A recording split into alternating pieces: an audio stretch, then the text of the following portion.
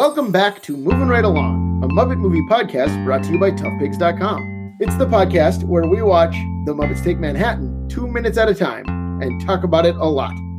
I'm your host, Anthony Strand. And I'm your other host, Ryan Rowe. And joining us today, we have a very special guest star. She was here for the Muppet movie. She was here for The Great Muppet Caper. And she's back again for this one. Special guest, who are you? I'm Jennifer Garland. What a thrill! Yay! Yay! Do my best Kermit impression. And for listeners who might not know, Jennifer Garland has edited 2 books about Jim Henson and the Muppets. And I got to write an essay in one of them. And I would recommend both of them, including the one I'm not in, Kermit Culture and yes. The Wider Worlds of Jim Henson. Both great. So today we are looking at minutes 19 and 20 of The Muppets Take Manhattan. In these minutes, Kermit talks to Jenny about her future plans, and the rest of the Muppets talk to each other about their future plan. So as we open, Pete walks away, but he doesn't say anything, which is all we see of Pete here. So we've discussed him already, but Jen, is there anything you want to say about Pete up front? Just that I hadn't really paid a lot of attention to his character in previous movies, just aside from is pig, is frog, is peoples, is peoples. That's what he does. And so I was surprised to learn that he was Olympia Dukakis' husband. Sure. Yeah. It's like, oh, is that who that is? That's funny. Yeah. We talked about Louis Zorich in the past, and that has not come up. So extra tidbit. But so Pete walks away, and then the next thing we see is a man waiting to pay at the cash register, and he pops some candy into his mouth from a dish.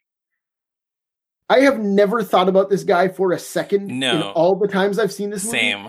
And now I'm obsessed with him. Well, because the other thing, and maybe you were about to say this, is we see Jenny going behind the cash register to ring this guy up, and I don't know if he's maybe he just knows her and is friends with her, but he seems to be grinning at her in a way that I wasn't sure if he was just kind of leering at her.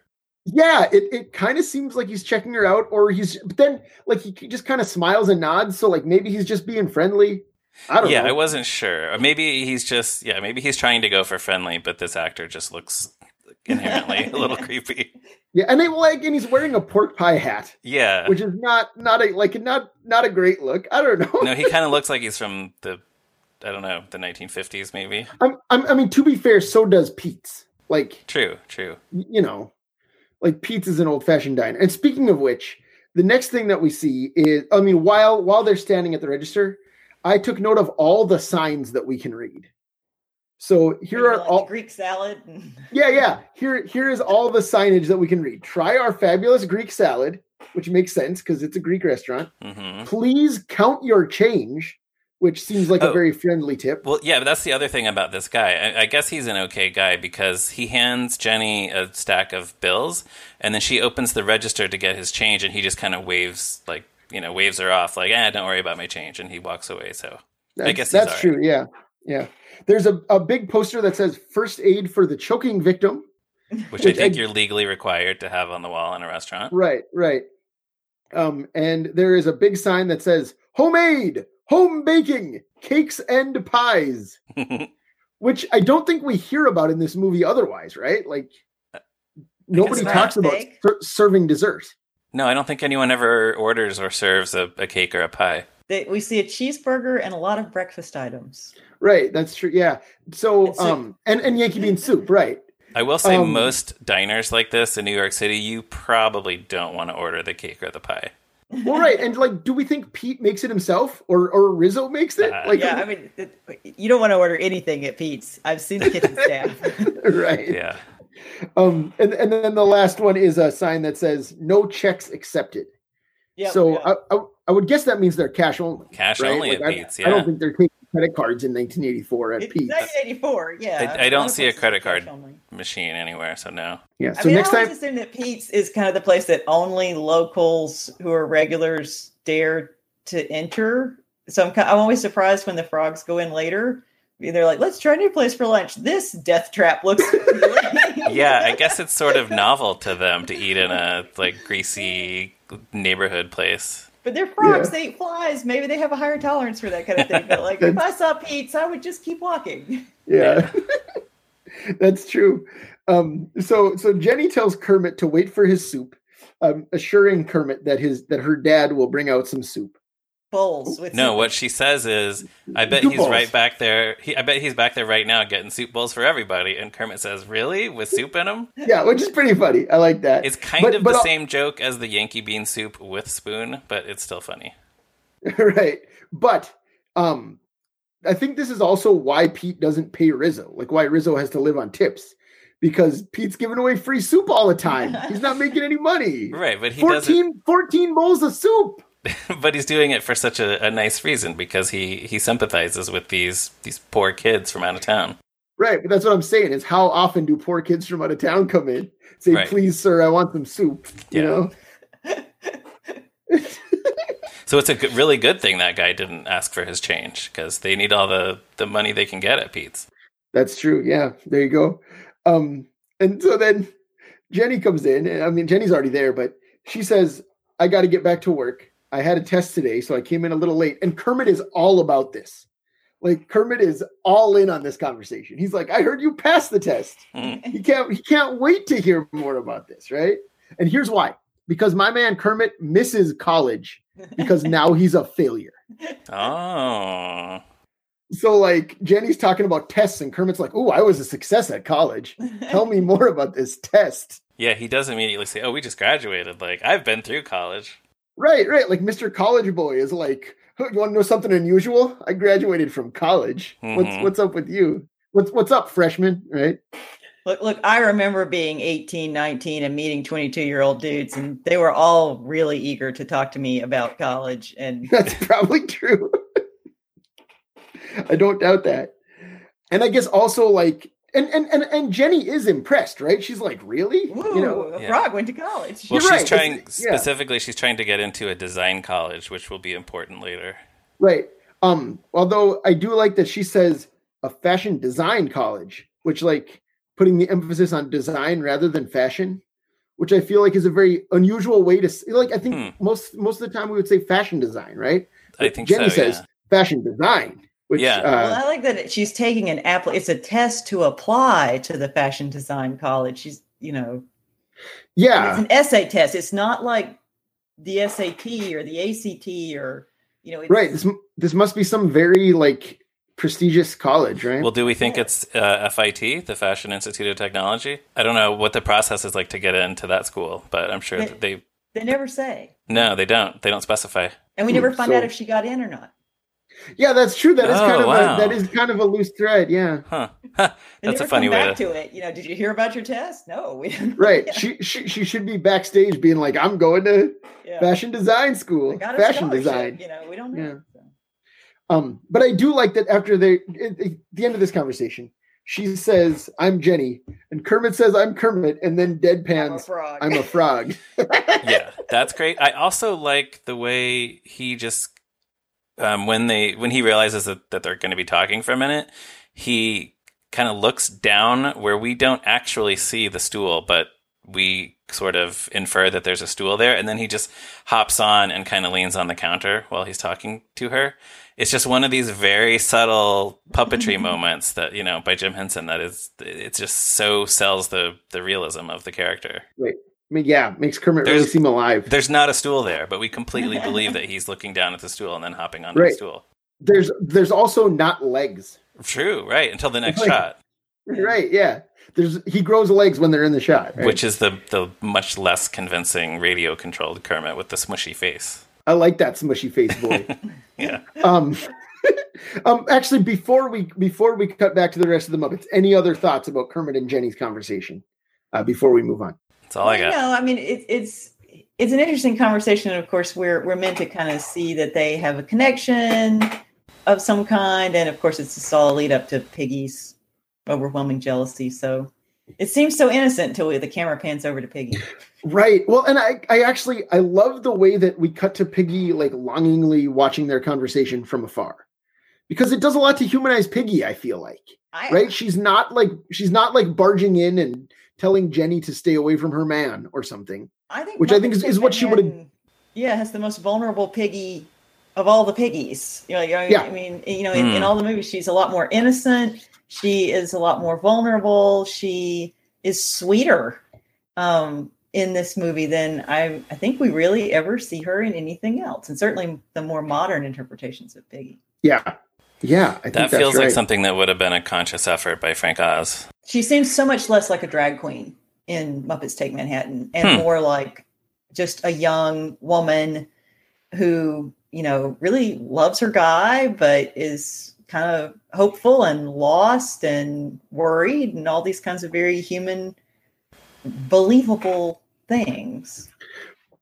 Right. Well, and actually skipping ahead a little bit, when all the Muppets are talking about how maybe they should leave or whatever. Right. I mean, like, we'll get back to that. But Piggy says, "I can't leave Kermit. We're still pinned." Yeah. Which, like, old-fashioned college thing. Right. It's like something out of an episode of Happy Days. Exactly. Right. Whereas, because, like, they're engaged, right? Like, they've talked about, like, getting married. Or they don't even know what a lavalier is. They're like, what? Pinned? They're on Pinterest. Right. Yeah. But yeah, Piggy has mentioned earlier in the movie that they're going to get married, and Kermit, kind of just nodded his head in agreement. Like, yeah, this is something they've talked about. Right, but like pinned basically means going steady. Right. Like pinned does not sound nearly as serious as we're going to get married soon. Yeah, right. But that's another thing that makes Piggy seem very, like you said, innocent and vulnerable here, right? Yeah. Kermit's my man. We're pinned. Kermit pledged his heart to me. She's just a fresh-faced pig from the country, from the farm. Yeah, from the farm outside Danhurst College. Yeah. But yeah, so after Piggy gazes longingly at Kermit, the other Muppets are all chattering, as they do so often in this movie. And Scooter says, listen, all I'm saying is maybe it's time we went out on our own. And then Fozzie says the most perfect Fozzie line imaginable, which is, you mean out on our own alone? Without even each other even? Fozzie. Buddy. Fozzie's my buddy. What a great guy. And then, like, various Electric Mayhem members all agree that they depend on Kermit too much and should leave. Yeah, it's interesting. The next three lines are Floyd, Janice, and Dr. T. Yeah. Which, like, they really could be anybody, but for whatever reason, it's the Electric Mayhem being like, our former manager Scooter is right. Which is interesting in itself, because Scooter was the first person when they were backstage at the college. He was the first one of them to take seriously the idea that they should go to Broadway in the first place. And now he's the first person to say, maybe we should leave. So you think he feels guilty about it? Maybe. Or maybe he's just very suggestible. Maybe he just changes his mind a lot. Yeah, he is just a kid. Although I guess they're all the same age, whatever. I don't know. They all graduated college together. I mean, 22. They're all 22. Yeah. Yes, Dr. Teeth is 22. Yes, Ralph is 22. Yeah, that's right. That's also funny. I never thought about it. I've never thought about it. That fresh-faced kid, Dr. Teeth. Camilla is 22. Camilla might very well be 22. I buy that. She's an ingenue. Like, I buy immortal. That. Yes. Camilla has always been with us since she the beginning of time. But yeah, so they're all talking about it. And then Kermit comes back and apologizes for blowing up outside. But then everyone starts jumping the gun because Kermit says Pete's cooking up some soup for us when he does not know that to be true. Like, all he knows is that Jenny said she thinks he is, right? Well, she was very confident. I guess, but it's like, if I know my dad, he's scooping up 14 free bowls of soup. The way she says it does seem like we were saying, it does seem like she has seen him do this all before. The time. Yeah. Right. But then Scooter also goes ahead and blurts out, "We've had some job offers," even though, like, they were all still discussing it, right? Like, I don't feel like they were decided until Scooter decides it for him. Yeah, he kind of, jumped the gun, as he said. Yeah. Because then he says, right? And then everyone starts chattering again. Because when the Muppets are all together in this movie, they chatter away constantly. They're like an improv troupe. They're all just going along with what Scooter's saying. That's right. They all yes and Scooter. I'm imagining a Muppet movie directed by Robert Altman. Oh man, I'd watch it. Huh. And all the Muppets chattering and all the background noise. Yeah. Yeah, sure. Muppet Gosford Park. I'd watch it. Mm-hmm. But so then Kermit says that's great, and Scooter has again, speaking of just perfect lines, the way Richard Hunt says, well, these job offers, they're kind of out of town. Yeah. Is such a great like Scooter, like nervous Scooter enthusiasm thing, you know? Oh, yes. Great. And then also Rolf says, they're out of town. Yeah, that's where they are. Yeah, they all have their little chatter. wild lines of dialogue trying to convince themselves as much as Kermit, I think. Yeah, right. And then Gonzo, of course, almost ruins it by saying, which job did I get? And then someone says Gonzo, like admonishing him, but I can't tell who it is. Oh, I didn't even think to try to pick it out. I don't know. What job did I get? Gonzo. It sounds like Robin to me, a character who isn't there. So could it be Floyd? I guess a Jerry Nelson character? Yeah, it sounds like Jerry Nelson, but like that like Gobo Robin Emmett Otter voice of his. It's Emmett Otter. It's Emmett Otter at a nearby table. Yeah, Emmett and Ma went to the city with their earnings from the restaurant, and they're just trying out other restaurants to see if maybe Pete will hire them to sing for mashed potatoes. Yes, I can't remember the name of the restaurant from Emmett Otter now. I'm drawing a blank. The Riverside Rest, is that it? Bullfrogs Riverside Rest. Yeah, there we go. Oh man, is the pay regular if we play regular? Okay. So maybe you were about to get into this, but I have never bought the necessity of all of the Muppets leaving town to get their jobs. I guess Piggy doesn't. Well, right, or she does very briefly and comes back. But why can't they all stay in New York? They don't even have to live together. Why can't they all stay there and just let Kermit do his thing and maybe only check in with each other occasionally, but still all get jobs in the city where there are many, many jobs available? They could be waiters at Howard Johnson's. The Electric Mayhem could get a gig at one of the hundreds, like literally hundreds of live music venues in the city. Why do they all have to leave? I don't think that holds water. Because it's more depressing to have the vehicle departure montage. It definitely is. But I don't think it's earned. Like, because, then they would all just either walk away or get on the subway, but instead you have all of these, different conveyances carrying them away, which are themselves call outs to, different tropes of hard times and stuff like that. So, yeah, that's true. But also, they are out of money for lockers. We all know that. So if they all got jobs in Manhattan, that like if they all started looking for jobs the next day, they wouldn't have to go anywhere else, and they could all earn money to pay for the lockers. You think that an Aquacade in New York City is going to hire Gonzo to do his jump?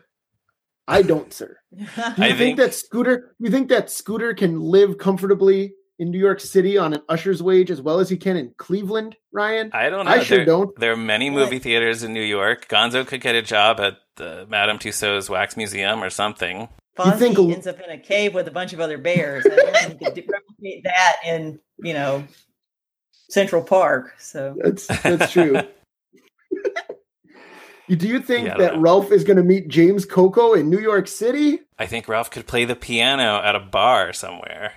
You should go back in time and write Frank Oz an angry letter. No, I know. I understand that all of it serves this purpose of making it sad, and then it's that much happier when they all come back together near the end. But I don't know. I guess I do sort of wish that the movie convinced me a little bit more of the need for them to separate like this. Well, it's also a trope.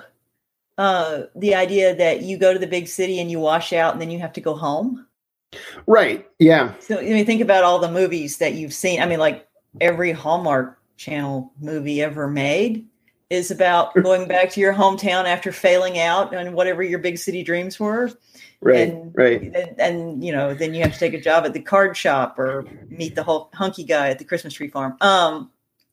But so they don't say that they're going home per se, but the idea is that to stay in New York means you still think you're going to make it in New York, and to leave is this sort of acknowledgement of failure. And so they're going back to rural America where I suppose they have connections or people who'll give them a job, or my uncle, or something like that. I guess so. And it's a thing that shows up. I was thinking about that. There have been a lot of Netflix romantic comedies in the past couple of years where people go to the big city and that things don't go as planned, and the thing you really don't want to do is have to go back home, and so it's your worst fear realized as a young person who went someplace like New York, is that you have to leave because it's not working out. Yeah, there you go. It might not. It doesn't ring true for Ryan, but I think. No, I understand the dramatic reasoning, but I don't think. But I also think the real life reason is that like Jerry and Richard and Dave and Steve were all going to go make Fraggle Rock, right? That's probably true. Yes. So, like, I think that's why there's so many scenes in this where the only two puppeteers are Jim and Frank. Yeah. Because everyone else was off making Fraggle Rock. I'll accept that the answer is they had to go make Fraggle Rock. They were trying to save the world every day. So. Right, exactly. But, if Scooter had said, "Sorry, Kermit, we have to go to Toronto to work on this new children's show called Fraggle Rock," yeah, I would have accepted that. I loved Scooter as Junior Gorg in that. Yeah. But no, I do. I do agree with you that like one of the reasons that I like this movie a little bit less than the first two is that there aren't as many like Muppets filling up the screen at all times. Mm-hmm. But I do think that is also part of what makes it feel different, right? Is that it's like Kermit and Piggy and a bunch of rats. Yeah, no, and I have said this so many times. I don't think every Muppet production should be the same, so that's fine. And that's funny because I like this one better than Caper. Yeah. Well, actually, we're down at the end of these minutes, so we can roll right into that if you want, Jen. Like we always like to ask our guests, what is your history with this movie? Where would you rank it among the Muppet movies? So go ahead. Well, like I just said, I like this one better than Caper. Just to think about the original three movies, Muppet movie, this one, and then Caper for me, just because I like the heart of this one.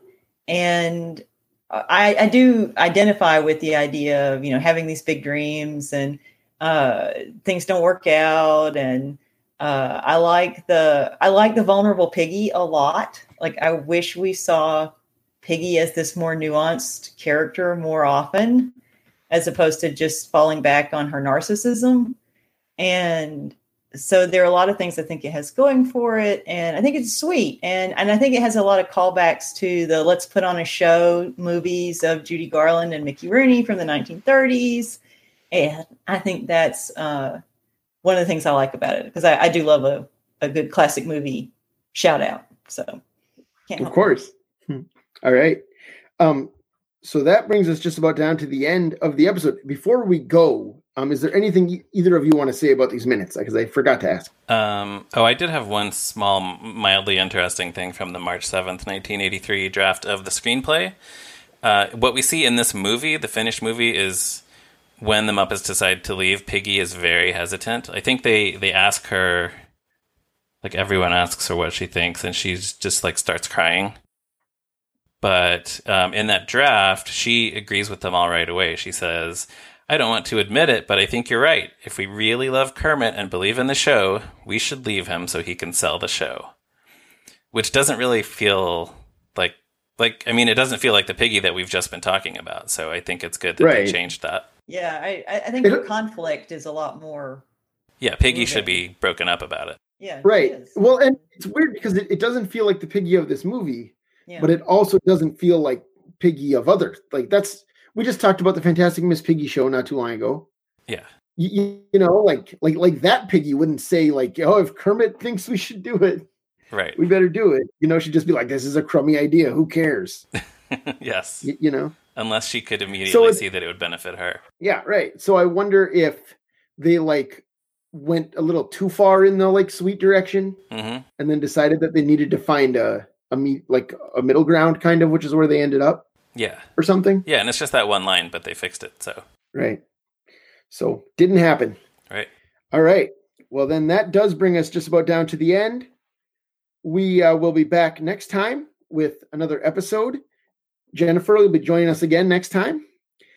Listeners, check out toughpigs.com on the internet, Facebook, Twitter, anywhere else you can find us. You can follow Ryan on Twitter at @MeRyanRowe. Jennifer, where can our listeners find you online? I'm on Twitter and Instagram as Jennifer Garland. I'm very easy to find, and you can find my classic movie blog at Virtual Virago. I also write a monthly column for Classic Movie Hub called Silver Screen Standards. Wonderful. I didn't know about that column. I should go read the backlog of those because I read your blog, but I didn't know about that column. So maybe I'll go bookmark it. No, I'll definitely go bookmark it. All right. And listeners, if you're so inclined, please give us a positive review wherever you listen to your podcasts and tell all your friends to listen to Moving Right Along. We will be back next week with another episode. Goodbye. Goodbye. Goodbye.